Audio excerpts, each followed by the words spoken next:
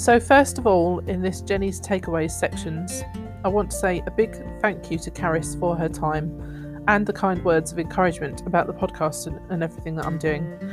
I am really enjoying making connections with people and talking about working with young people. It's giving me a real buzz, which is fantastic.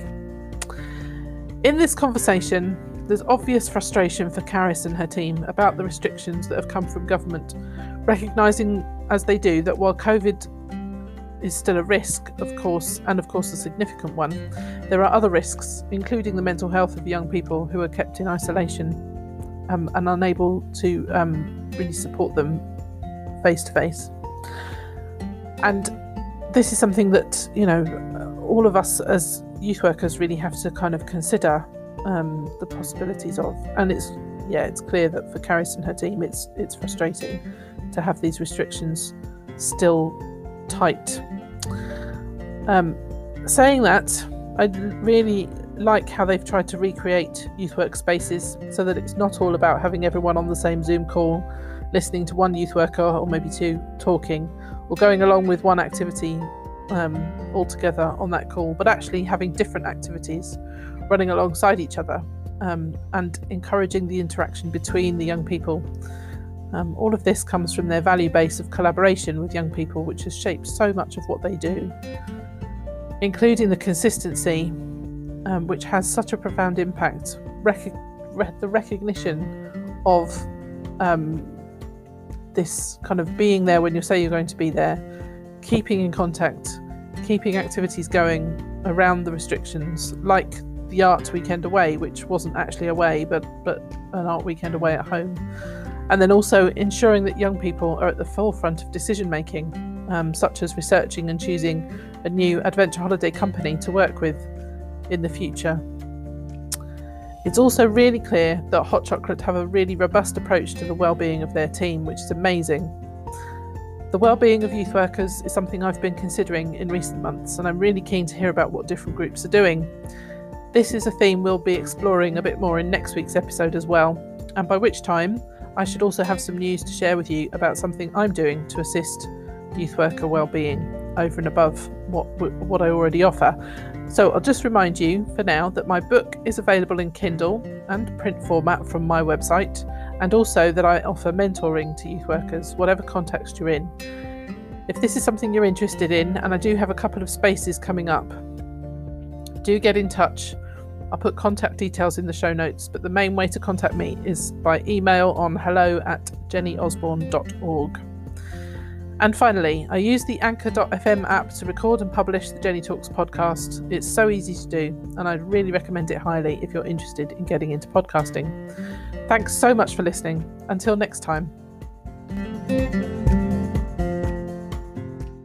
Okay, well, let's just jump straight in then with just tell me a little bit about what Hot Chocolate are doing currently. We had a conversation at the beginning of the year, didn't we, about your kind of lockdown experiences, and some of those went into the book that I wrote. So obviously things have moved on and we've perhaps come out of lockdown. Certainly here in England, where I'm based, the lockdown restrictions are really beginning to ease quite a bit. But obviously Scotland is different. So just tell us, Caris, what Hot Chocolate are kind of able to do at the moment. The bulk of our work remains, a mix really of online and detached, and meeting individual or small groups of young people outdoors largely. The Scottish regulations are pretty tight and are stricter than they have been previously. So it's been a bit of a shock to the system actually when we were thinking of going into the summer, going into a kind of big summer programme, which is always a highlight of the year. And then discovering that what we're able to do is less than what we were able to do when the rates were really high in December. Wow, okay. So it's probably the first time that I have seen our team so angry with any of the kind of top-down decisions through this whole time. We've been working really, really hard to adapt and flex on an ongoing way to do as safe practice as we possibly can.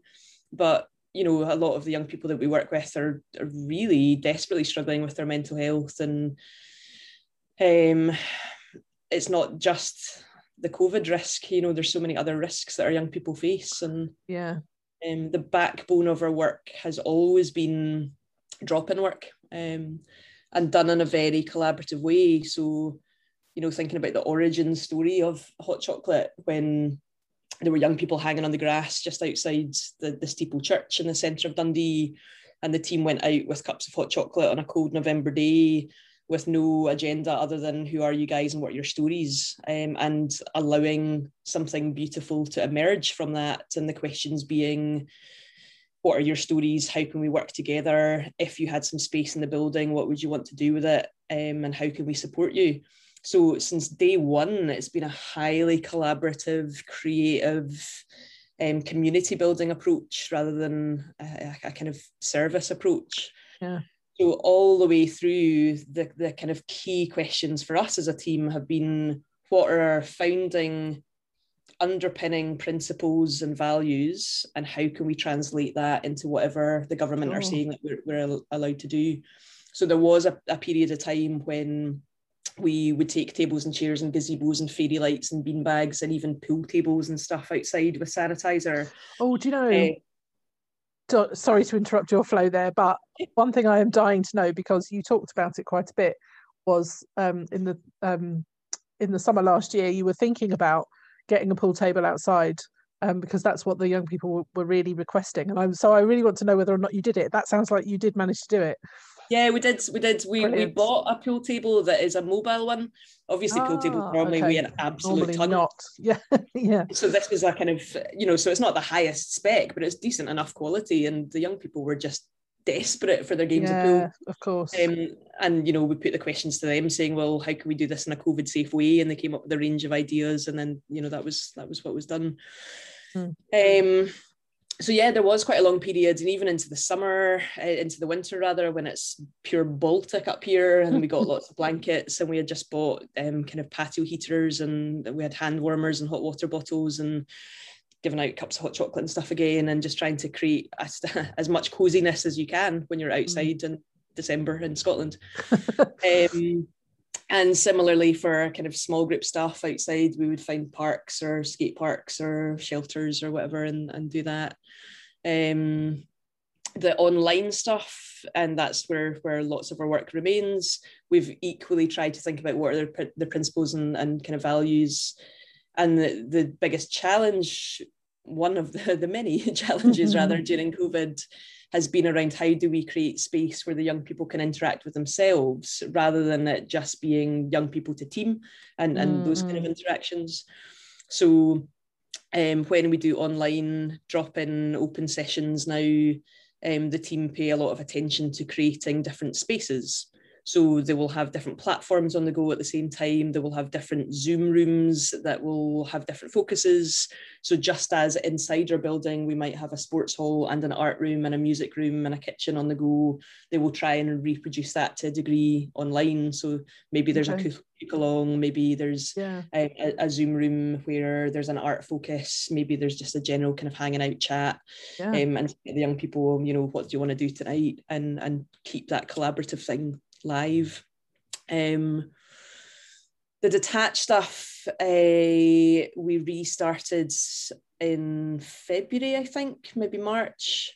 I forget the timescales. Time has lost all meaning, hasn't it? But actually, detached was another thing that the government in Scotland had said that we could not do in this lockdown, which was very different from last time. And then they did ease that off a little bit, and they said, well, you can do detached if it's around kind of encouraging them to comply with social distancing and COVID measures. And our approach to that was, well, actually, that's not detached. That's not starting without any agenda or with the young people's agenda. So we restarted detached whenever it was. And that has been going pretty well, and we're definitely connecting with new groups of young people now who are recognising, oh, you're those youth workers, aren't you? As well as many of our kind of existing young folks too. So yeah, they're the main things. I think the team have been remarkable in keeping the energy and the creativity going. Obviously, it's always seeing the young people and connecting and chatting with them. that kind of gives life and makes a difference. But there's also been quite a lot of positive from the online stuff, and I think you hear people being really down on youth work or online youth work, but we've had young people saying that they prefer it. Wow. Sometimes some have said that they prefer the one-to-one sessions online because it feels safer for them, because they know that there's not anyone around, or it feels more private. We've done collaborative bits of work with Dundee University, for example, recently, teaching some of the students around youth work theory and practice. And normally we would do that in our building with young people live. Yeah. That clearly wasn't able to happen. But this time, because we've done it all online and we've done a lot of pre-recorded stuff, actually we like loads more young people have been able to be involved in that in meaningful ways, because the online stuff gives greater flexibility. So yeah, I mean, we're not down on it at all. It's just we're probably at a point where it feels somewhat monotonous. So yeah. Yeah, I guess that's. I certainly get that feeling from a lot of youth workers who, have kind of either ditched the online where they can, or just the idea of keeping on going with groups online in the way that they have been is a real challenge. So you've talked a little bit about the challenges there of this last year, and just that idea about kind of the team being incredibly creative in coming up with ways in which to keep contact with young people, to build contact. And I wondered then what you might pick out as some of the real successes of this last year, if there are just one or two particular highlights of something that's gone really well. Yeah, I mean, I've recently had some of those conversations with young folk. So, I mean, one young person springs to mind who has had a terrible run of poor mental health, and her, to paraphrase her, but not paraphrasing much, this was really what she said, was if it wasn't for Hot Chocolate and the support they have given to fight for a diagnosis and to advocate within the system, she said, I think I would be dead. And I'm not even being funny. So she also spoke very strongly and clearly about the consistency. So even if it's a simple thing of putting a table and chairs outside our front door, the young people know exactly when and where we would be there. We'd be there, rain or storm or shine. So there's something so simple but so deep and profound about just being there when you say you're going to be there. Yeah. That's the kind of deep stuff of relationships. But there's also been little memorable moments. We've tried to inject those magical bits and the kind of fun bits, because they really stand out at the moment against the fairly grey background. So there was a time when a big wheel set up in the centre of Dundee, with the kind of capsules or whatever, and we said, right, let's have a one-to-one. Well, let's do it down there, and let's take the Polaroid and get some photos, and suddenly that becomes a wee memory. Or working with different art specialists, and we've not been able to do residentials, so we've done non-residential residentials where we've had a weekend away together in Dundee, and I have just met the kind of Friday night, Saturday, Sunday, and brought in a photography specialist and set lots of challenges and got creative, and or when we were allowed to do trips, because the outdoor centres, a lot of them have gone bust now, really sadly and catastrophically, and the one that we have used for the past 20 years is one of them. Wow. So we then took groups of young people over 3 weekends to go and visit different ones, and said, right, let's do this as a research piece. You need to go and scrutinise them, ask as many questions as you want and you can, and out of this you have to come up with kind of pros and cons lists and then come up with our new centre. So they really enjoyed that, and they spoke about it just feels very different from a school trip where you go and you kind of consume, whereas they were going to make real decisions that are going to impact them and the future generations of the young people. So stuff like that has felt really meaningful and has felt really good. and we're about to, in response to some of the mental health kind of feedback that the young folks have been talking about, many of them, you know, have been supporting their friends and their family and their peers around their mental health. So we're going to do an accredited training in June with someone coming in to equip them better to do that. Yeah, that's it's brilliant to kind of hear that. Yeah, equipping of young people is really good, and I think so. That idea of kind of helping young people, or not helping them, but using their talent and their skill to have a look at different things, giving them real decision-making power, I think is really important, and really it's a very different approach, I guess, to a lot of youth work that can happen as a service, as you say. You know, your approach is much more about collaboration with the young person than it is about doing to the young person or putting on for the young person. Sure. And I think it's a really interesting approach to take. So thinking about you know, sort of mental health perhaps in particular, and there's been a lot of conversation in our world, I guess, of youth work around mental health and young people in particular. But I'm starting to kind of wonder whether or not we need to be having a similar conversation about those working with young people. So I wonder whether there's anything that you can really say about kind of either self-care or well-being in the sense of looking at youth worker team. And I would very much agree that in order to support mental health and well-being well in others, you've got to attend to yourself. Yeah. And we've been on quite a journey as an organisation over the past 5-6 years around trauma-informed practice anyway. Okay. We've had a lot of training and input, and we've developed our set of trauma-informed mantras that you know, we would pay attention to in particular. So, and part of that is around self-care and reflective practice and looking after one another. And when the crisis, the COVID crisis hit, we very immediately actually reached out to our psychologist partner. So she is a consultant forensic clinical psychologist that we know really well, is really trusted by the team. Is based in a different city, but it didn't matter because it was all Zoom based anyway, obviously. So we were saying, right, psychologically, what do we need to be paying attention to? How does that manifest in our team rhythms and routines and care? And her immediate response was, you need to have clarity, you need to have predictability, not just for the young people, but also for your team.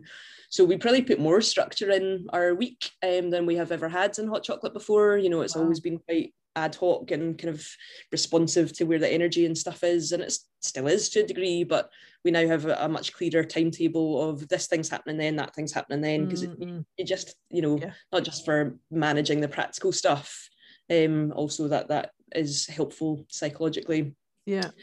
Part of that was then establishing a pattern of daily check-ins as a team. So half an hour, we expect everyone to be there, but there's no heavy pressure around that. If you've got other priorities or if you've got a clashing appointment, that's fine. You know, we trust our team to be able to manage themselves, and that'll be a mix. It's led by different people every time. So there might be some kind of reflective piece. There'll be a bit of business. There'll be a bit of sharing the news of the youth work from the past day or two. Sometimes we just scrap the agenda and do something creative together or something fun together. It kind of depends on where we're at and what the needs are. We set up a pattern of external group supervision with that psychologist partner. So it's in the early days, kind of on a fortnightly basis, she would facilitate conversation with us all to think about how we were doing, but also to be able to bring some of the scenarios of the young people that we were facing and a bit stuck with. And she would help us think it through from different angles. And the team just thought that was brilliant and such a relief and release to be able to have someone external who's so knowledgeable and experienced to carry some of that with us. We've done practical things as well. So we've got a working from home allowance so that people don't have to be out of pocket for heating and electricity and internet. And we've always been really strong on our support and supervision practices anyway. So on a monthly basis, you will meet with your line manager and talk through, your work and your challenges and your joys and achievement. So there's a whole range of things that I guess have woven together, and fundamentally we just keep coming back to asking the team, how are you, what is going on? We absolutely cannot fix this, but are there things that could help? What are the things that we have tried in the past that you find helpful? Do we want to do more of that, or have we been doing this thing for such a long time, it's now run its course, and do we need to rethink? It's that ongoing co-creation across the team. So generally speaking, I think the team have been very positive about how we have responded. We've kept coming back to, well, why are we here? What are we in this for? How do we do this as best we can for the young people? And yeah, they're pretty positive from what I've heard in terms of feeling supported. Yeah, well, that all sounds like it's a good, you've covered a lot of bases there in terms of the well-being of the team. And I'd imagine perhaps there aren't many organisations who would have a psychology partner in that kind of way, but that sounds like a really interesting way of having some really good expertise really to hand. If you've got that partnership already built, then and I guess that level of expertise then within that partnership does give you a layer of confidence in terms of the team being able to talk to somebody who really properly understands and has that experience to be able to kind of pick things apart a little bit and offer that extra listening ear, which is really important. That sounds great. It's brilliant. Okay, tell us a little bit about where if people are listening to this and thinking, I'd like to know a little bit more about Hot Chocolate, where would they find you guys in particular? We have a new website, which is quite exciting, which is www.hotchocolate.org.uk. And that will give you a bit of background info and a few little snippets of videos and stories and things. You can also, if you zoom in on Google Maps to the city centre of Dundee and find the Steeple Church and zoom a little further, you will find Hot Chocolate Trust, and you can get a Google Street View walk around of our building. Brilliant. That's quite a fun thing. It's a bit bonkers because we're based in a huge kind of cathedral looking church, but inside it looks like a teenager's bedroom. So no words can fully do justice to how bizarre and surreal the space is. I'm going to go and have a little look at that, because that sounds like it's something that could be quite fun. Yeah. Fantastic. And okay. We also love having visitors. So as and when travel restrictions ease and stuff, then if anyone wants to come and have a nosy, then can get in touch. Brilliant. Through your website. Brilliant. We'll definitely be doing that. That's fantastic. Carys, thank you ever so much for your time today. It's been really great to chat to you about all of this stuff. No problem. And thank you, Jenny, for pulling all of it together, and the book and the stories. And there's a lot of work that goes behind the scenes of a podcast. Yeah.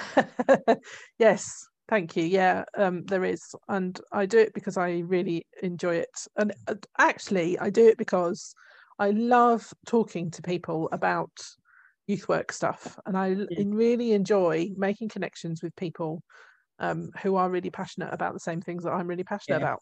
And so, that it really gives me a buzz to do that. So it's great. It's brilliant. So first of all, in this Jenny's Takeaways sections, I want to say a big thank you to Carys for her time and the kind words of encouragement about the podcast and everything that I'm doing. I am really enjoying making connections with people and talking about working with young people. It's giving me a real buzz, which is fantastic. In this conversation, there's obvious frustration for Carys and her team about the restrictions that have come from government, recognising as they do that while COVID is still a risk, of course a significant one, there are other risks, including the mental health of young people who are kept in isolation and unable to really support them face to face. And this is something that, all of us as youth workers really have to kind of consider the possibilities of. And it's clear that for Caris and her team, it's frustrating to have these restrictions still tight. Saying that, I really like how they've tried to recreate youth work spaces so that it's not all about having everyone on the same Zoom call, listening to one youth worker or maybe two talking, or going along with one activity all together on that call, but actually having different activities running alongside each other and encouraging the interaction between the young people. All of this comes from their value base of collaboration with young people, which has shaped so much of what they do, including the consistency, which has such a profound impact, the recognition of this kind of being there when you say you're going to be there, keeping in contact, keeping activities going around the restrictions, like the art weekend away, which wasn't actually away, but an art weekend away at home. And then also ensuring that young people are at the forefront of decision making, such as researching and choosing a new adventure holiday company to work with in the future. It's also really clear that Hot Chocolate have a really robust approach to the well-being of their team, which is amazing. The well-being of youth workers is something I've been considering in recent months, and I'm really keen to hear about what different groups are doing. This is a theme we'll be exploring a bit more in next week's episode as well, and by which time I should also have some news to share with you about something I'm doing to assist youth worker well-being over and above what I already offer. So I'll just remind you for now that my book is available in Kindle and print format from my website, and also that I offer mentoring to youth workers, whatever context you're in. If this is something you're interested in, and I do have a couple of spaces coming up, do get in touch. I'll put contact details in the show notes, but the main way to contact me is by email on hello@jennyosborne.org. And finally, I use the Anchor.fm app to record and publish the Jenny Talks podcast. It's so easy to do, and I'd really recommend it highly if you're interested in getting into podcasting. Thanks so much for listening. Until next time.